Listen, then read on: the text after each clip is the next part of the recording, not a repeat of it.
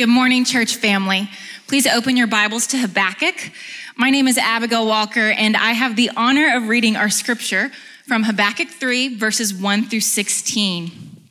Now, these words are recorded by human hands under the inspiration of the Holy Spirit, and therefore they come to us today as the very word of God.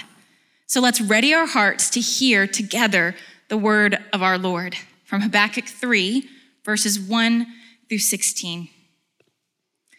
A prayer of Habakkuk the prophet, according to Shigionoth. O Lord, I have heard the report of you, and your work, O Lord, do I fear. In the midst of the years, revive it. In the midst of the years, make it known. In wrath, remember mercy. God came from Teman, and the Holy One from Mount Paran. Selah. His splendor covered the heavens, and the earth was full of his praise. His brightness was like the light. Rays flashed from his hand, and there he veiled his power.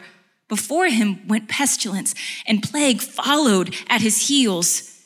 He stood and measured the earth. He looked and shook the nations.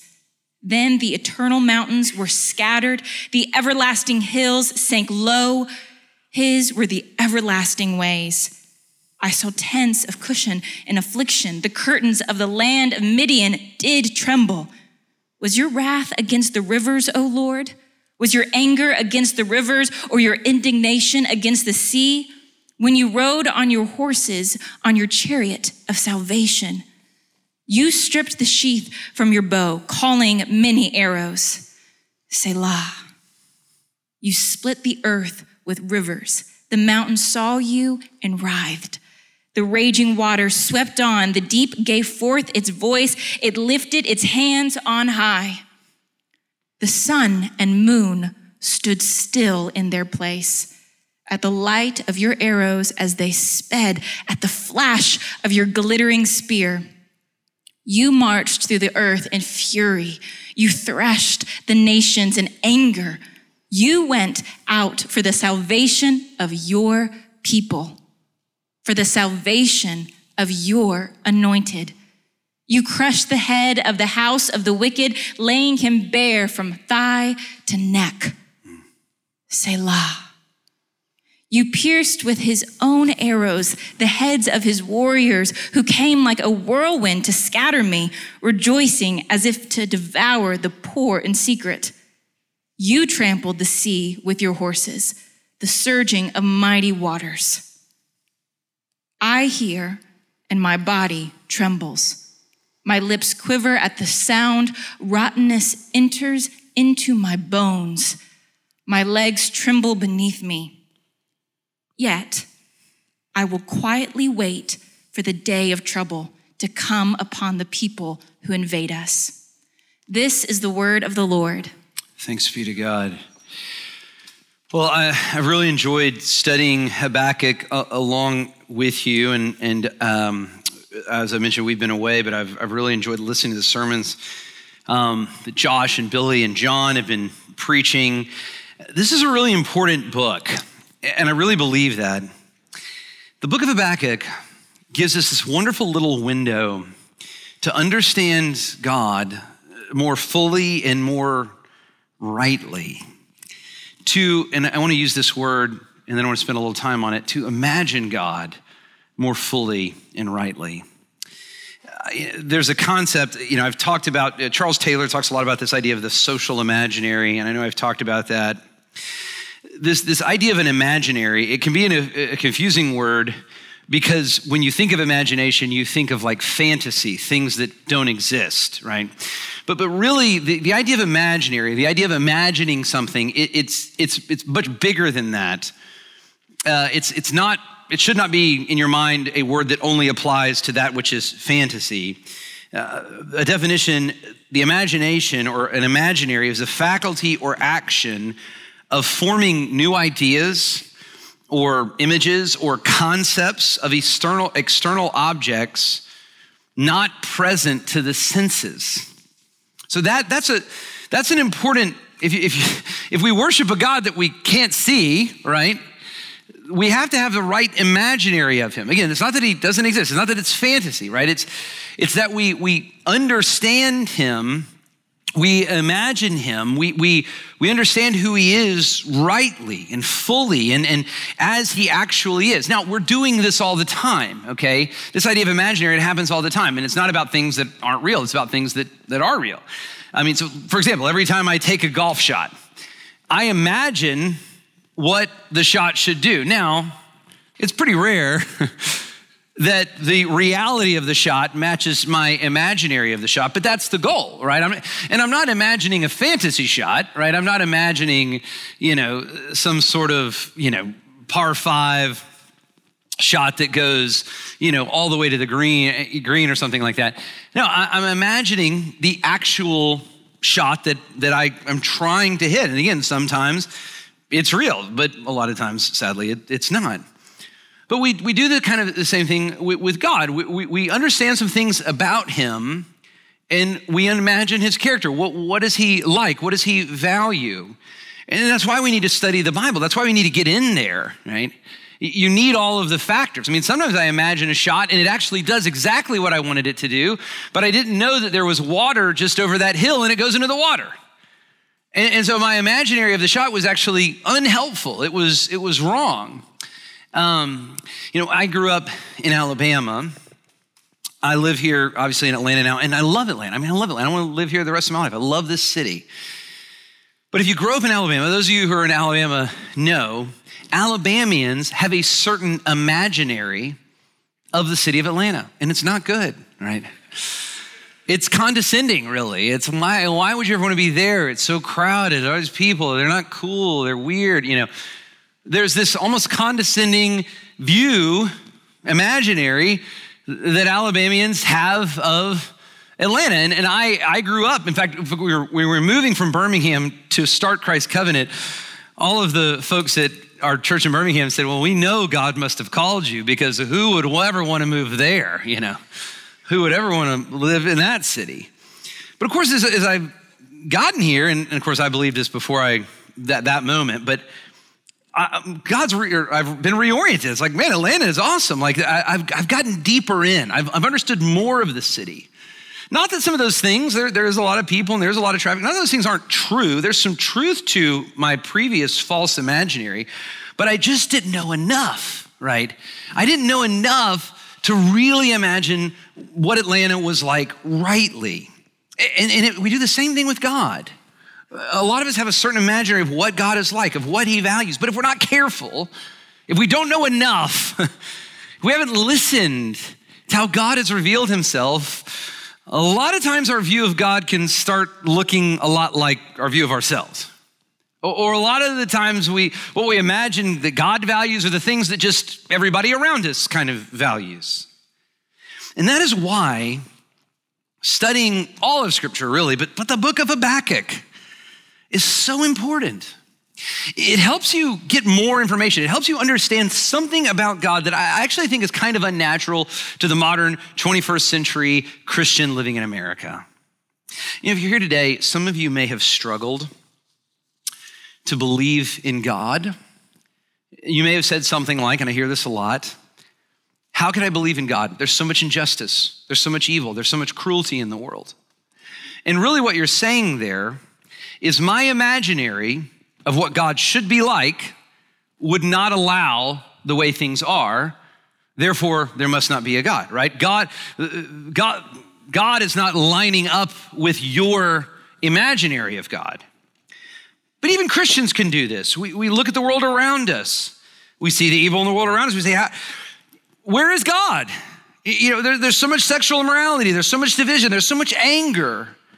There's so much untruth in the world. There's so much injustice, so much poverty. Why isn't God doing something, right? You might say, why isn't God getting them? Why isn't God taking them down? All of this makes some assumptions about God that may not be true. You're imagining God to be a way that he may or may not be. Now, just like my assumption of Atlanta, there may be some truth that's framing your imaginary of God, but you have to dig deeper to really understand him. And Habakkuk really helps us to do this. There's a clue in the book of Habakkuk, and it's not unique to Habakkuk. It's true of the whole scripture, but there's a real clue here that you've got to hold on to, and it is this. God, the true God, as he reveals himself, deeply cares about his covenant people. I mean, God deeply cares about his covenant people, and I think some of us can miss this. You know, a lot of Christians today, we spend a lot of time thinking about the evil out there, the bad out there. And of course, the news media would want us to do this, right? The world is really bad. It makes us fearful. It makes us buy things. The news media knows what they're doing. But here's what's interesting about the Old and the New Testament. There's a lot of bad stuff out there. I mean, if you know anything about world history, all these civilizations that were existing around the people of God in the Old and the New Testament, there's a lot of corrupt and bad and evil things going on. But what God really cares about, what the scriptures really focused on, is God's covenant people. We see this in the Old Testament and in the New Testament. Of course, in the New Testament, God's covenant people is not defined, it's not confined rather by one covenant family, by the descendants of Abraham. God is creating a new people, praise God, of all tribes and all tongues and all people. God is creating a new man, a new kind of mankind in Christ from people of every tribe and tongue and people. But what we see in the New Testament is that God is concerned with them, this new covenant people. He wants them to be pure. He wants them to be holy. He wants them to be distinct. He wants them to be like him. And of course, the invitation of the gospel to you today is that whoever you are, you can come into this people through Jesus. But read the New Testament, read the Old Testament. There's a lot of bad things going on around the people of God. And God never says, man, can you believe what the Romans are up to? Can you believe how bad Nero is ruling right now?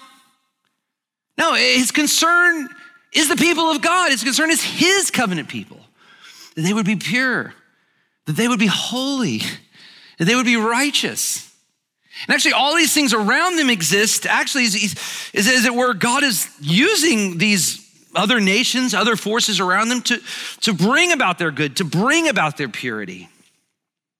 Now, when we show up in Habakkuk, even though God has called his people to be holy and distinct and righteous, they are not. They're doing everything that the other nations are doing. They're not listening to the prophets. They're not obeying God. They're full of violence and wickedness.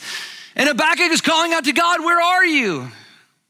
And God's response, this is what Josh looked at a few weeks ago. God's response is, I'm going to answer you. But how I'm going to answer you is one of these other nations that's way more wicked than you are. I'm going to raise them up to basically punish you, to oppress you, to bring destruction and pain upon you. And I'm doing that to purify you because I love you, because God is deeply concerned with his covenant people. Chapter 2, Billy preached this. He basically says, in this destruction, in this punishment, the ones that can continue to look to me and be faithful to me, they will be counted righteous. John last week looked at God's condemnation of the Chaldeans. So, he's basically saying they're going to take over you, but they're still evil. They're still wrong. Don't get a sense of glory from their material possessions. One day they will be condemned because the whole earth will be filled with the knowledge of God. So that's the message. That's the message of this book. God is saying, I'm going to purify, strengthen, correct, discipline my people with these other evil people, the Chaldeans. Now, if you come to God with a certain 21st century, maybe even evangelical understanding of who God is, you may not have a category for this. This book may be delusional and disorienting for you. A lot of us know how to praise God when you get a promotion. A lot of us know how to talk about the goodness of God when everybody in your family is healthy. A lot of us know how to, talk about how amazing God is when you've been diagnosed with cancer, but then you were healed. But can you talk about the goodness of God when someone in your family dies? Can you talk about the goodness of God when you don't get the promotion? Can you talk about the goodness of God when you don't know how you're going to pay the next bill? Can you talk about the goodness of God when you get diagnosed with cancer and you go for the checkup and they say, yeah, you still have cancer and it's worse this time? Do you have a theology that is capable of looking to the goodness and faithfulness of God then? Right? And that's why Habakkuk is so helpful. Have you imagined God rightly? Right? Is your imaginary of God some sort of 21st century version, or is it real God?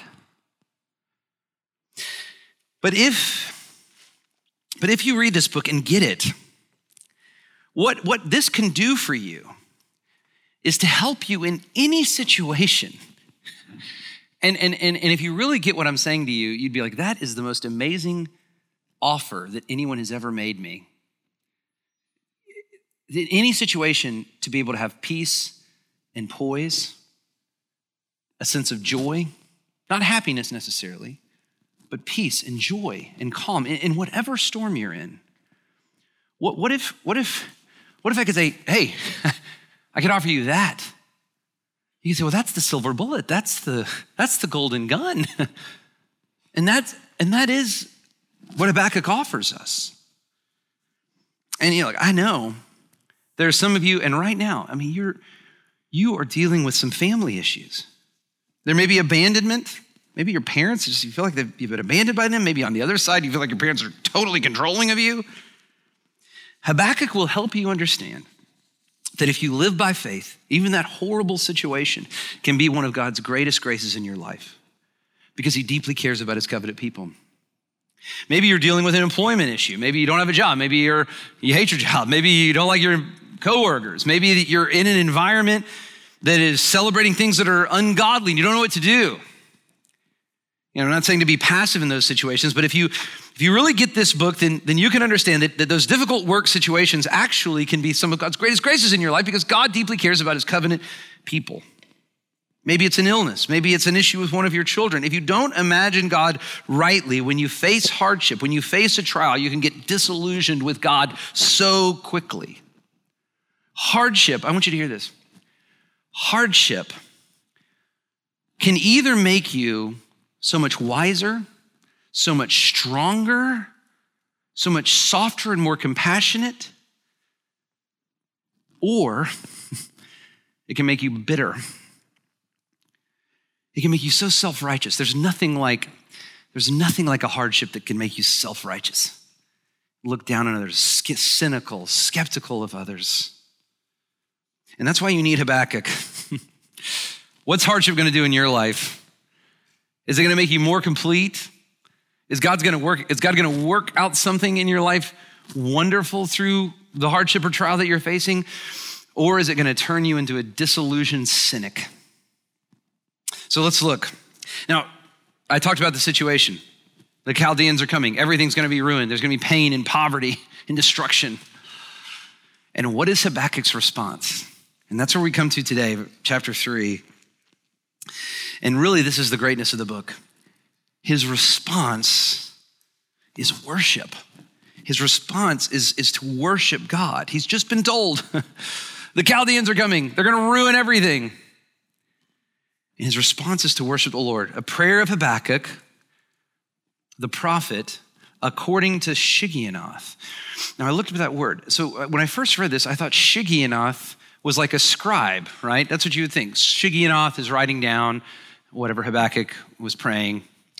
But scholars don't believe that word is a name. They think it's actually a musical word. So for those of you that were planning to name your firstborn Shigionoth, it's not actually, I don't think, a biblical name. It's actually what scholars think. It's a hymn tune. Most of y'all are too young to remember this. But when I was growing up in church, we used to sing with these little books in our hand in church. They were called hymnals. And the worship leader, like the Jordan Coughlin of the situation, would say, turn in your hymn books to page, to hymn number 473. And they would always skip the third verse. Do you remember this? The first, second, and last, But anyway, which usually the third verse actually was like the gospel verse in the hymns, but we didn't care about that kind of stuff in the 90s and the 80s. But anyway, we had these little books. And so the song, whatever the lyric was that we were singing, had a title, but also the tunes had a title, and it was in the book. The little hymn tune, whatever it was, had a title. So some of y'all know it's kind of one of these great old songs, All Hail the Power of Jesus' Name. Y'all know anybody sing that song? Well, there's two hymn tunes to that. So there's one that you probably know. It's called The Coronation, and it's like, All Hail the Power of Jesus' Name. But there's another tune, same song, but if you see the word diadem, if you sing it by the diadem, a different tune, it's like, All Hail the Power of Jesus' Name. It's a totally different tune. And so that's what this is. It's the Shigianoth. Here's his prayer, and here's his favorite tune. That's what's happening here. And in this song, there's kind of three broad requests or three broad moments that I am seeing. First of all, it's Habakkuk's request. Second, we see Habakkuk remembering the power of God. And then finally, Habakkuk's faith. Really important. So his request. The first little part, he's just look how he gets into this. I mean, the worst, he's given this worst news, and in the midst of this, he's remembering the Lord. I've heard the report of your work, and Lord, do I fear? In the midst of the years, revive my fear of you. He says here in verse 3, God came from Timon, and the Holy One from Mount Paran. Now, this is a reference to how God was leading the people of Israel out of Egypt, how he was leading them into the promised land. It's a reference to God's care of his covenant people, God's power and care toward his covenant people. God deeply cares about his covenant people.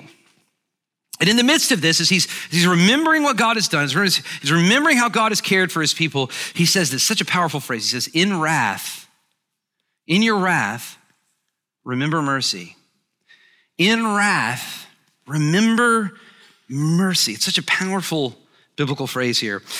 Jim Hamilton, who's a Bible scholar that I appreciate and really like, he says you can understand the whole Bible this way, as the demonstration of God's glory in salvation through judgment. You can understand the whole Bible this way. It is the demonstration of God's glory. God is showing himself to be glorious in salvation, and in salvation of his people, and you can almost say it this way, and in the destruction of his enemies. In salvation through judgment. God is showing off his glory. He's bringing the glory to himself by bringing judgment on those who deserve judgment and by saving those that deserve judgment. You can't understand forgiveness and mercy, the great mercy of God. In your wrath, remember mercy. You can't understand mercy except against the backdrop of God's judgment. The mercy of God is meaningless unless God's wrath and justice is real, exists.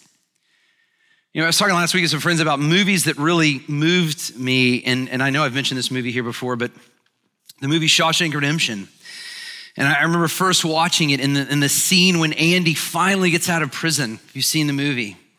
And it's such a powerful scene. He's free and he's standing there under the water, and it's just such this, it's one of those scenes where you almost like feel it. Why? It's because he wasn't just arrested and spent one night in jail and then was bailed out the next day. It's because he wasn't just, slapped in the hand. It's because he had been in prison for more than 20 years.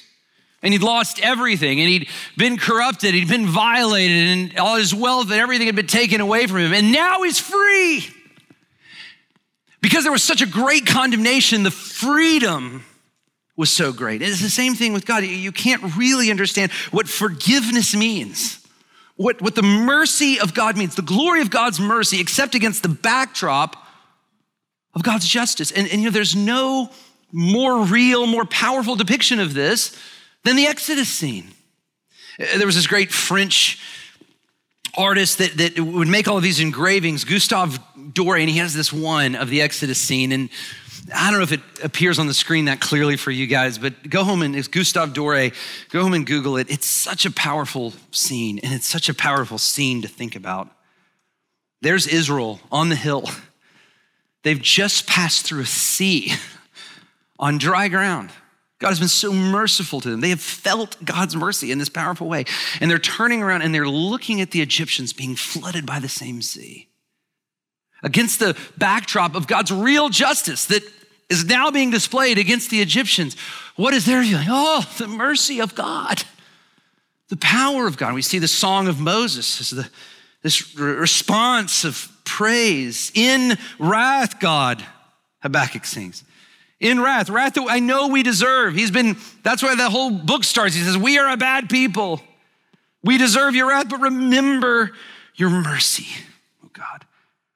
You know, this picture, this is really, I was looking at this picture this week. This is really all of life. This one little picture. This is everything. You will either bring glory to God by staying in your sin and being the object of his wrath against sin, being the object of his justice, or you will bring glory to God by looking to the mediator, Jesus, and being the object of his mercy. This is all of life. This is every soul that has ever lived right here, in a sense. So we see his request. May I be the one that is the object of your mercy. In your wrath, Lord, remember your mercy toward me, toward your covenant people. We also see Habakkuk remembering God's power, just meditating. He's just received this horrible news and he's meditating on the power of God. He's meditating on his creative power. His splendor covers the heavens. The earth was full of his praise. His brightness was like the light. Rays flashed from his hand. There he veiled his power. Go down to verse 7. We see some clarity here. He says, I saw the tents of Cushan in affliction. The curtains of the land of Midian did tremble. Was your wrath against the rivers, O Lord? Was your anger against the rivers or your indignation against the sea when you rode on your horses, on your chariots of salvation? What is this all about? What Habakkuk is doing is he's meditating on God's salvation of his people. Cushan was a part of Africa that would have been to the south and to the west of Egypt. Midian was an area that would have been to the north and to the east of Egypt. So he's imagining all of Egypt here. And he's imagining how God brought salvation to his people. And he's saying, look, it wasn't that you hated the river. Your anger wasn't against the rivers when you turned the Nile into blood.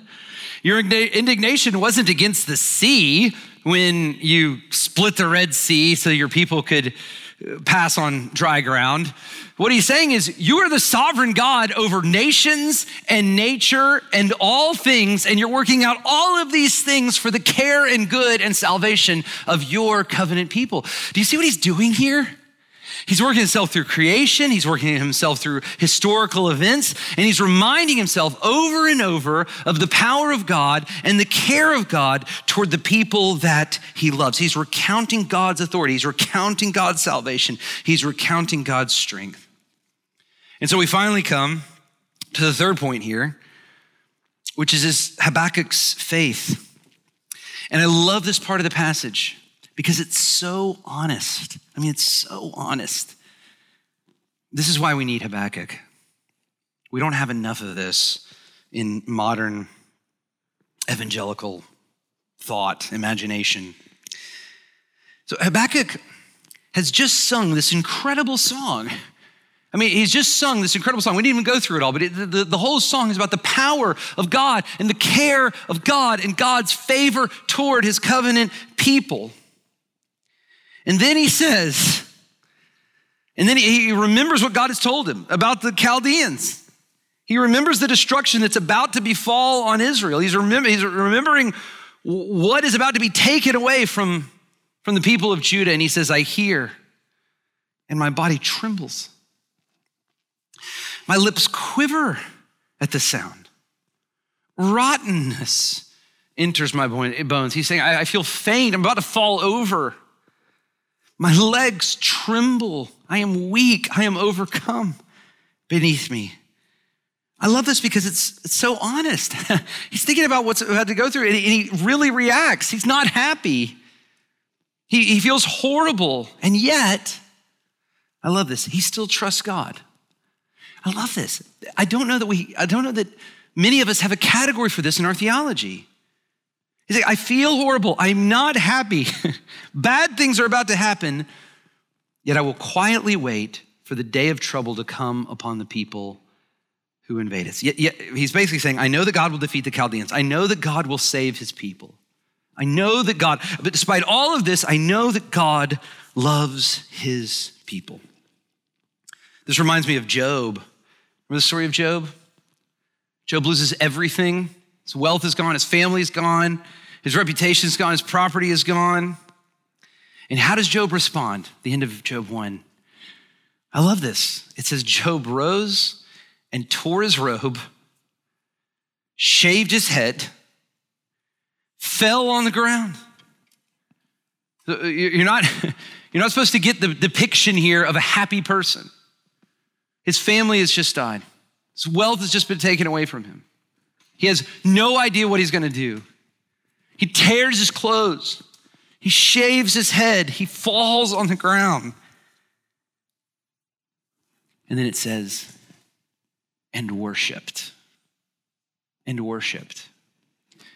Do you know how to worship God like that? I mean, do you have a category for that? I know when you get the promotion, you know how to worship God and talk about the goodness of God. I know when you thought you were sick, but then the doctor says, but you're really well now. I know in that moment, you know how to think and worship and think about the goodness of God. I know that when everybody loves you and the guy that you've been wanting to ask you out and the relationship's going great, I know you know how to worship God. But do you know how to worship and meditate on the goodness of God and the faithfulness of God toward his covenant people when you are so lonely, when you are so sick, when you are so sad? This is why we need Habakkuk. This is not like the 21st century mindset. We don't really live in a world that has much of a category for that. But this is how God and his people interact all throughout the scripture. The question becomes, how? How does Habakkuk have so much faith in the midst of his lament? I mean, that, again, like I said, that's the golden gun. I mean, that's the silver bullet. If I could tell you how, you'd be like, okay, I mean, I'm invincible.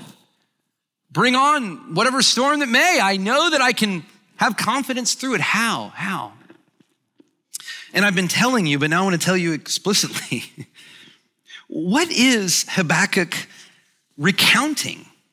What are all of these things that Habakkuk is remembering? And it is, if you will, his gospel. The gospel as he knew it. He's recounting the story of the people of Israel being saved. He's recounting the story of salvation. He's recounting the story of Moses going into Egypt and leading the people of Israel out of slavery, out of bondage, through the sea, by bringing these curses upon the people of Egypt and bringing them to the safe place, to the promised land. He's as it were, he's singing this Shigionoth, and it's the gospel. He's just rehearsing the gospel over and over. He's just talking about God's salvation over and over. He is singing the gospel. The gospel as he knew it. The people were enslaved. They were hopeless. They were dead. There's nothing they could do to free themselves. And God sent a mediator to save them. And so he is able, though everything about him is going bad, he's not crushed. He's not disillusioned. He's not bitter. He's not angry. He has so much poise. This is so strange in our age. There is not a 21st century category for this. People around you all the time, they will either ride so high on their success and be so proud of how amazing their life is because of all these good things that they've done, or when those things fall apart, they will become so self-righteous and so cynical and so bitter and so angry. That's the world around you. But what is this? Habakkuk is saying, what if you could have something that transcends all of that? What if you could have something that's higher than all of that? And he remembers that the great God of the universe has saved his people, that God deeply cares about his covenant people and that he can do it again.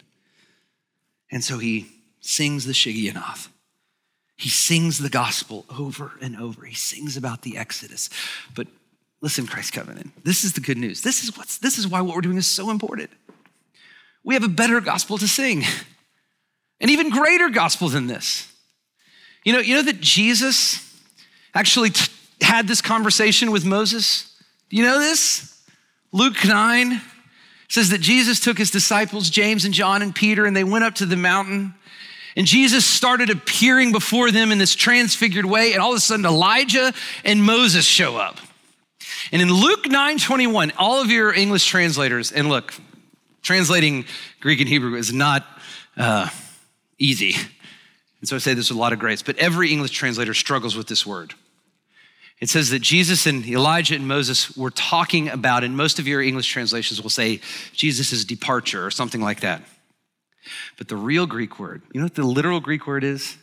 They were talking about Jesus' exodus. I can imagine Jesus saying, man, Moses, you went in there to Egypt. We were doomed. Our people were enslaved. We were dead. We had no help. We had no hope of getting out. And God, through you, brought salvation. And we came under the blood of the Lamb, and death came upon Egypt, but life for us. And we crossed through the sea, the same sea that brought judgment upon the Egyptians for their wickedness. God saved us. What an exodus. And then them saying, but the exodus that Jesus is about to pull off, an even greater exodus. We were dead in our trespasses and sins, ruined, no help. I mean, what could we do to appease God? What could we do to hide our sin? And yet Jesus came to identify with us. He didn't just risk his life for us, he gave his life for us, and he became the sacrificial lamb under whose blood we are saved. And he didn't just pass through judgment, he endured judgment. He went through judgment so that we could pass through safely, so that we could go to the promised land, so that we, and I want you to hear this, so that we could know God, so that we could be the covenant people of God. And God deeply cares about his covenant people, so that we can know this God who has sovereign authority over all nature and over every nation and over every culture and over every influence and over every power. These things are just pawns in his hand to bring about his glory and to bring about the good of his people. And you'll be able to hold on to that in the greatest storm if you learn from Habakkuk and rehearse this gospel and sing this gospel and remind yourselves of the character and nature of God again and again and again and again. This is my identity. This is who I am. I am part of the covenant people of God, and God deeply cares about his covenant people. And even though I'm in the worst storm ever, it's not that I'm happy. And the Bible has this very real place for lament, but I have poise. I have peace. I have joy. I have faith. Is that how you understand God? Is that your life? Is that your identity? Is it the gospel that is giving you an identity? Is this what you're rehearsing? Is this how you're reminding yourself of where joy and life really come from? One chapter later in Luke 10, Jesus is talking to his disciples, and they've just gone out, and they've gone out there. It's like their first ministry assignment. They go out and they're preaching and they're casting out demons and they're healing the sick, and they come back to Jesus and they say, Jesus, you're not gonna believe it. We cast out demons in your name and we healed sick. We did all this amazing stuff. And you know what he says to them? And this is what I would say to you. You know, I'm so proud of you guys. I really am. I love you guys. I love this church. You guys, you're going to go out. You great things are happening among you. You're doing amazing things. But here's what Jesus says to them. Don't rejoice. Don't rejoice in the fact that you healed the sick and cast out demons. Don't rejoice there. Don't find your identity there. Rejoice in this, that your name is written in the book of life. Rejoice in this. Your name is written in the book of life. Don't rejoice in princes. Don't rejoice in your achievements. Don't rejoice in that promotion you got. Don't rejoice in the fact that, that gal finally said yes to go on a date with you. Praise God, I'm happy for you. But if that's your life, if that's your identity, and 2 dates in, she decides, I really don't like you, you're gonna be crushed. If getting that promotion is your identity and at the end of this year, you get cut from that job, you're gonna be destroyed. Being healthy and living a long life, and then you get sick at a young age and have a terminal illness, you're gonna be so disillusioned. Don't rejoice in those things. Rejoice in this. Rejoice that God has given you something that can never be taken away. Your name can never be erased from the book of life. It's been secured through a greater exodus, through a greater redeemer. Rejoice in this. Your name is written in the book of life. Look to Jesus. Rehearse this gospel. Let's pray.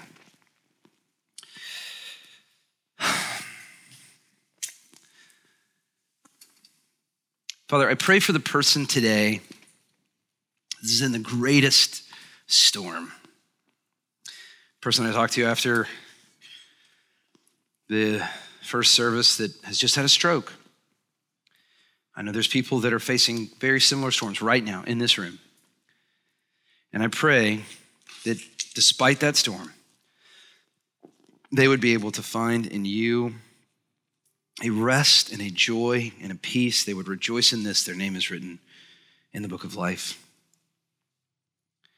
And Father, I also pray for the person who has literally had the most amazing year of their entire life. They're wealthier, they're healthier,